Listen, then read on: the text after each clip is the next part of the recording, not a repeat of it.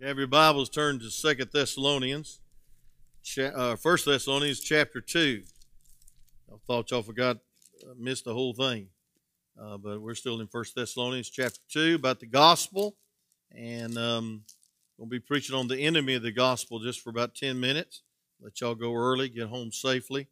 We want to make sure the kids get home early.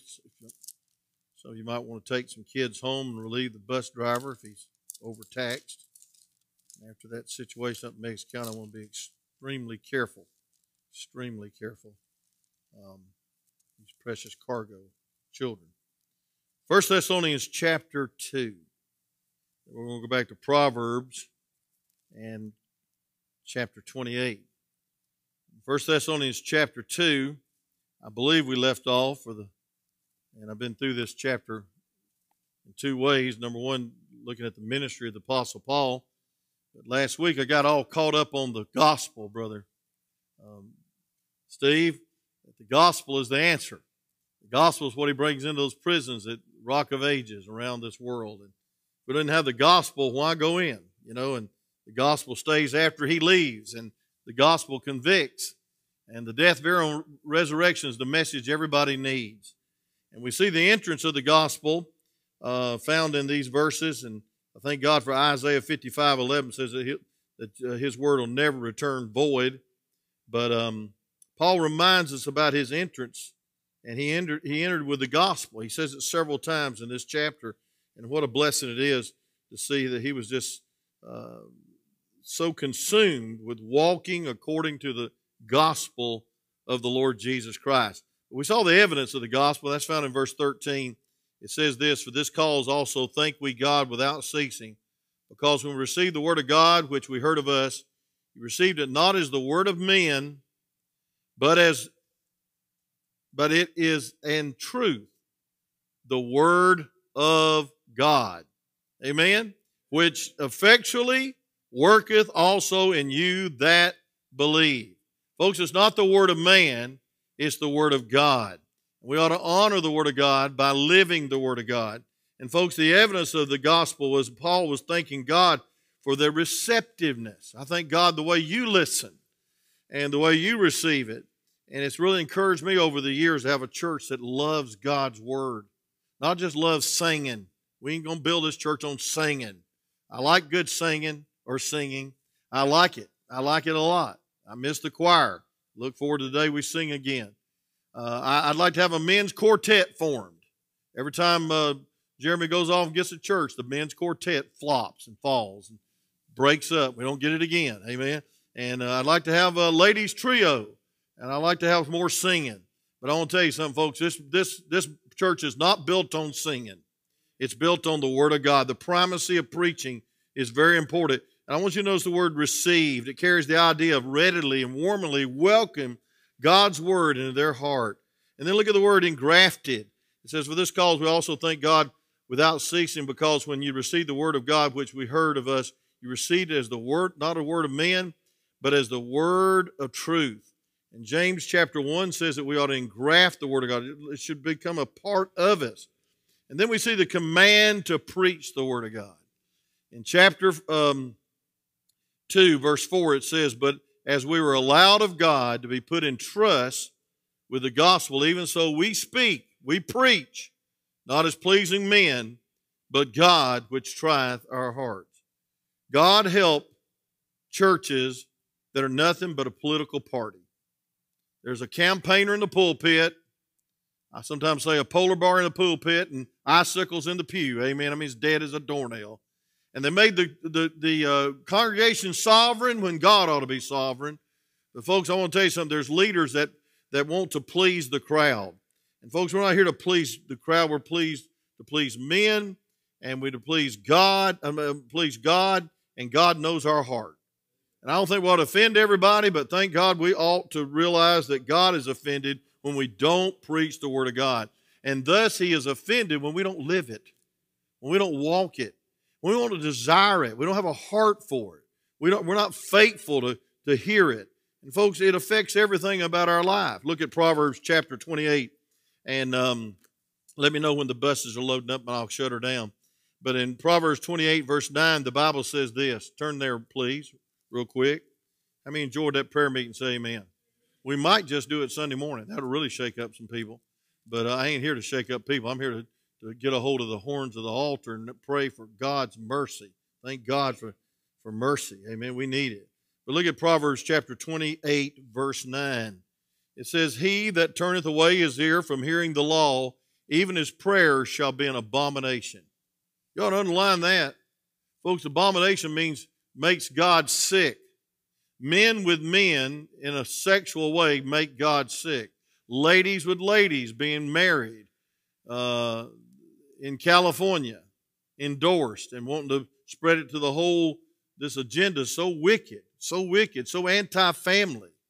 It's against the nuclear family. Black Lives Matter is against the family. And folks, I'm not saying that we ought to not love everybody. And you know our church loves everybody. We send my own kids to Africa. We're not racist. We're not prejudiced. But I want to tell you something, friend. We need to realize that God has a plan. God has has His word on the family. It's men with ladies for a lifetime. Amen. A lady with a lifetime. It's two become one, and they magnify God. They model His love. Folks, they show the covenant of God, Son with the bride, the church. It's a wonderful institution called marriage. Amen. Life begins at conception. All this, is called an abomination to God. The Bible says a man to look like a woman is abomination to God. You shouldn't look like a woman. You ought not dress like a woman, act like a woman. Amen. I don't even wear pink until they started doing this cancer awareness, and now I got me a pink tie and tried to honor Jennifer, and there's nothing wrong with that, but I believe you ought to walk like a man, talk like a man. Amen. Good night. We live in a wicked and the Bible calls it abomination. Now, if the Bible calls it abomination, we ought to call it abomination. It's wrong. It's sin. It's exceedingly sinful. And folks, if we turn our ears away from that, our prayers are abomination. How about that? Folks, that is a convicting verse that our prayers will just make God sick. So if you don't live it, and you don't walk it, and you're not faithful, and you don't love God's Word, and you're not faithful to hear God's Word, and read God's Word, and memorize God's Word, your prayers make God sick. That's strong, isn't it? And I'm not making this up. I'm just preaching the Word of God. And so, folks, I don't want to be making God sick with my prayers. Matter of fact, there's ever a time we need to be in touch with God, it's now. Oh, God, help us. Not to let some aud or some little problem or some thing that's less important than eternity get our prayers out of sync with God's Holy Spirit that leads us and literally escorts us into the presence of God. That's the Holy Ghost. He knows the will of God better than we know the will of God. He knows God better than we know God. And He knows ourselves better than we know ourselves. And He knows what we need more than you know what you need. He knows the will of God. That's what the Bible says in Romans 8:26, that the Holy Ghost is our escort into His presence. And so Paul was so blessed that these folks were receptive. But I want you to see this, folks, is that he believed in the effectual working of the Scripture. The effectual working of the Scripture. He not only believed in the initial conviction of the gospel on a soul. That's why we ought to plan it. Matter of fact, I'm a little concerned. There's a little too many missionary cards on that rack out there. We ought to get another rack. We need to get more gospel. Because, folks, I want to tell you something. We need more gospel going around this area before we send missionaries all over the other area. Amen. We need to be missionaries right here. So let's get a card rack and a track rack, but let's don't ever let the tracks get low again. Amen. I pulled them out here the other day, and man alive, I said, we need to order some more tracks. And we need to get the gospel out more. And I believe we've all got lax and lazy during this pandemic. Say amen. I know I have. We'd rather make a phone call than make a visit because we're scared. Praise God. I think you ought to go out and knock on doors. You don't have to go in the house and sip tea and cookies, but praise God, go knock on some doors. There's people out knocking on doors right now for Trump and Biden and Harris and Pence and for Lofniner or whatever her name is, and all these. I mean, they're out knocking on doors in the middle of the rain. The storm's not going to stop them because they got to get their candidate in, and that's fine and well. But I want to tell you something, friend. We have a Lord God that's worthy of representation, and we're His ambassadors. And if we're not adhering to the Word of God, living the Word of God, and spreading the Word of God, our prayers are abomination to God. That brings me to my last point, and I'll close. The Bible says, verse 14, for ye, brethren, became followers of the churches of God, which is in Judea in Christ Jesus, and ye also have suffered like things of your own countrymen, even they have of the Jews, who both killed the Lord Jesus and their own prophets, and have persecuted us. And they please not God, and they are contrary to all men. And it says, forbidding us to speak to the Gentiles that they might be saved, to fill up their sin always, for the wrath is come upon them to the uttermost. But we, brethren, being taken from you for a short time, in presence, not in heart, endeavor the more abundantly to see your face, which with great desire. And here it is.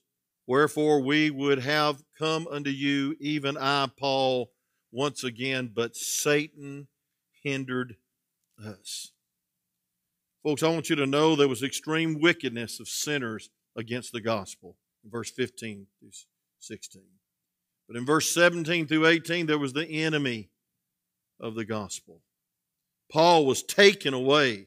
The word taken carries the idea of being torn away, separated from his family. He had to probably be in exile. And Paul's endeavor in verse 17 was he had a heart for his church. He wanted to be there. There's something wrong if you don't want to be here. You ought to long for the house of God. You ought to long for preaching. You ought to long for fellowship. You ought to long for a prayer meeting like we just experienced. We ought to long for the presence of God. And folks, if we don't sense the presence of God during a prayer meeting, something's wrong. And so we have an enemy. I'll preach on that next week. Got to close. I'll preach on it Sunday night too. But I want to tell you something, folks. Satan is a real enemy. And I want to tell you something. He's having a heyday in the name of liberalism, humanism, and human rights, and free speech. He's having a heyday. And this world's going to hell by the acre, and people are ODing more than ever before, and there's drug addicts and drug addiction and liquor addiction, and families breaking up. 1 out of 2 marriages in America are breaking up. The devil's having a heyday in these last days, and we need to have some militant prayer warriors to say, Satan, you ain't getting my family. You're not getting my church. And I think we ought to say, you ain't getting our country. Amen. I mean, we ought to be militant. Let me just close with this. There's a few names found in the Bible. I had them all listed on this nice slide that we can't even put up, but that's no problem. No problem. Amen. I preached before you even had. I preached without a PA system. Amen. In a storefront. Just screamed everything. Amen. I thought preaching was getting a Sunday school lesson and just screaming it. Amen. So that's what I did. Amen. But look at these titles through the Bible, and I'll close. Number 1, the Bible in Revelation 12:10. You ain't got time to write this down. Calls the devil an adversary. He's our enemy. In 1 Peter chapter 5, verse 8, draw nigh to God, folks. James chapter 4, he'll draw nigh to you, but folks, we have a roaring lion seeking to devour you, 1 Peter 5:8. He's an adversary. I want to tell you what he wants to devour: your faith. You know what he wants to devour? Your faithfulness. I'll tell you what he really wants to devour: your testimony. And it's too valuable for you to lose. I can't preach every one of these names. In Revelation 9:11, he's called the angel of the bottomless pit. I mean, the devil is really giving me a hard time today because he knew he was going to be exposed. The devil, Matthew 4:1, that's what he's called, the devil. slanderer. He's called the enemy in Matthew 13:39. He's the father of all lies, John 8:44. That's why I don't trust politicians that lie. Say amen right there. Because the father of it's the devil. I'll tell the truth. I'll tell the truth. Lying spirit. Lying spirit. Murderer, John 8:44. Old serpent, Revelation 12:9. Power of darkness, Colossians 1:13. Don't get caught up in all this Halloween stuff. Some of it's not innocent. Some of it's not innocent. A lot of the homosexuals get out of the closet on Halloween night. Abduct children. Kidnap children. You got to be careful about even letting your child go to a door now because they might have razor blades in the apples and stuff. It's pathetic. Thank God we have an alternative to Halloween. It's called a fall festival. Folks, he's the prince of the devils, Matthew 12:24. He's the ruler of darkness of the world, Ephesians 6:12. He's the spirit, little s, that worketh in the children of disobedience, Ephesians 2:2. He's the tempter, Matthew 4:3. He's the unclean spirit, Matthew 12, verse 43. And he is, Matthew chapter 13, verse 19, the wicked one. And so, folks, he's the prince and power of the air. The devil has forces. He has a method. I'll tell you what that method is. If you'll look, please, at verse 18, it says, wherefore we would have come unto you, even I, Paul, once again, but Satan hindered us. The word hindered is a military term. It means to cut off or make the road impassable. Cutting up a road to stop an enemy from advancing. Time and time again, Paul had attempted to be with the church of Thessalonica, but Satan had cut him off. I'm going to tell you this, friend. The devil is a master at detours. The devil's a master at deception. The devil's a master of planting pride in your life where you think it's all about you when it should be all about God. He's a master disturber. He's a master demoter. He's a master despiser. He's a master deluder. He's a master defiler. He's a master denouncer. He's a master diverter, distorter, depraver. He's a master of the demons. He's a master of all discord and even master of despair. But we have the Holy Spirit. And greater is He that is in us than He is in the world. And folks, I want you to take this word, if you don't get nothing else out of it. Satan hindered us. We're in a warfare. I wish somebody would preach this message the day I got saved. It's not tiptoeing through the tulips, having a merry good time, and let's all be happy all the time, which I thought the Christian life was, because I was the son of a drunk, and I said it's got to get better. But folks, it's more like a minefield, and it's a warfare. And you don't even know where the mines, the explosives are buried, and we need God. Satan is trying his best to get a foothold in a nation that began with God. And we were endowed by God to be that nation. One nation under God with liberty and justice. And folks, I don't know how we got this far gone, but I don't think we ought to give it up without a fight. And the fight is that greater is He that is in you than he's in the world. And the fight is on our knees. And the only way we can put on the whole armor of God is to pray in the Spirit. So let's pray. Father, thank you for this wonderful night. I'm so glad I got to be here. Can't wait to preach on the rapture next Wednesday. It'll be so encouraging. We'll be out of here soon. Lord, thank you for these verses that tell us about the evidence of the gospel, but also, Lord, the enemy of the gospel. And we have an adversary, the devil. Lord, he wants to devour our testimonies. He wants to devour our desire, our heart. He wants to divide and conquer. That's his strategy.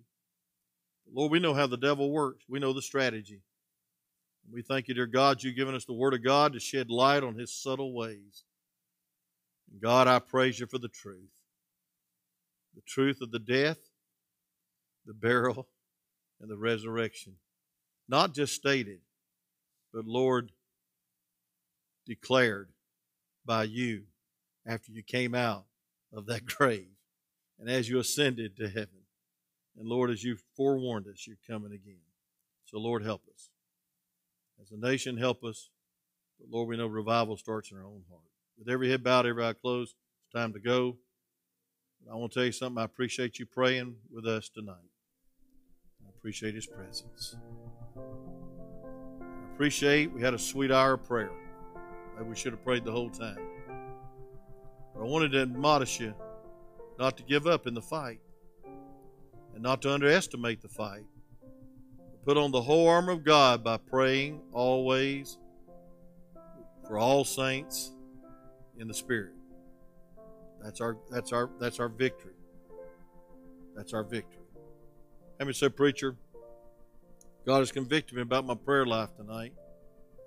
God has convicted me about the power of the gospel, that I need to be living it more. And I need to be sharing it more. And I need to be preaching it and teaching it and doing everything I can to get the lost and dying world the gospel.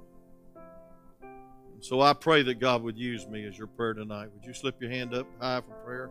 I got to lift mine up. Oh, I want God to use me. I don't want to retire. I want to refire. I don't want to ease up. I don't want to let up, give up. I don't want to recant. I just want to stay by the stuff, don't you? I want to be faithful until God calls me home. Amen, Brother Lamar. I just want to be faithful. Is there anyone here to say, preacher, I'm not saved? It'd be a shame for you to go through a prayer meeting like this and you couldn't even pray because you don't know the Father in heaven. You say, preacher, pray for me. I'm not sure I'm saved. Would you slip your hand up real high for prayer? Anyone? You're not sure you're saved. Father, thank you for this sweet service because of your sweet presence. And God, thank you for your powerful gospel. May we, dear God, treasure the Word of God. And not only treasure it, but, dear God, be a good steward of it by sharing it and living it. No matter how tough it gets, we might be going under persecution for the next 4 years. I don't know. But God, help us to stand faithful. And help us, Lord, to stand in your power and your might. And God, we just pray again for our country. We love America. And we thank you, God, for all that you've done to bless America. God, we pray the revival would start in us and in our church. And God, that our country would come back to you. And we'll thank you in Jesus' name.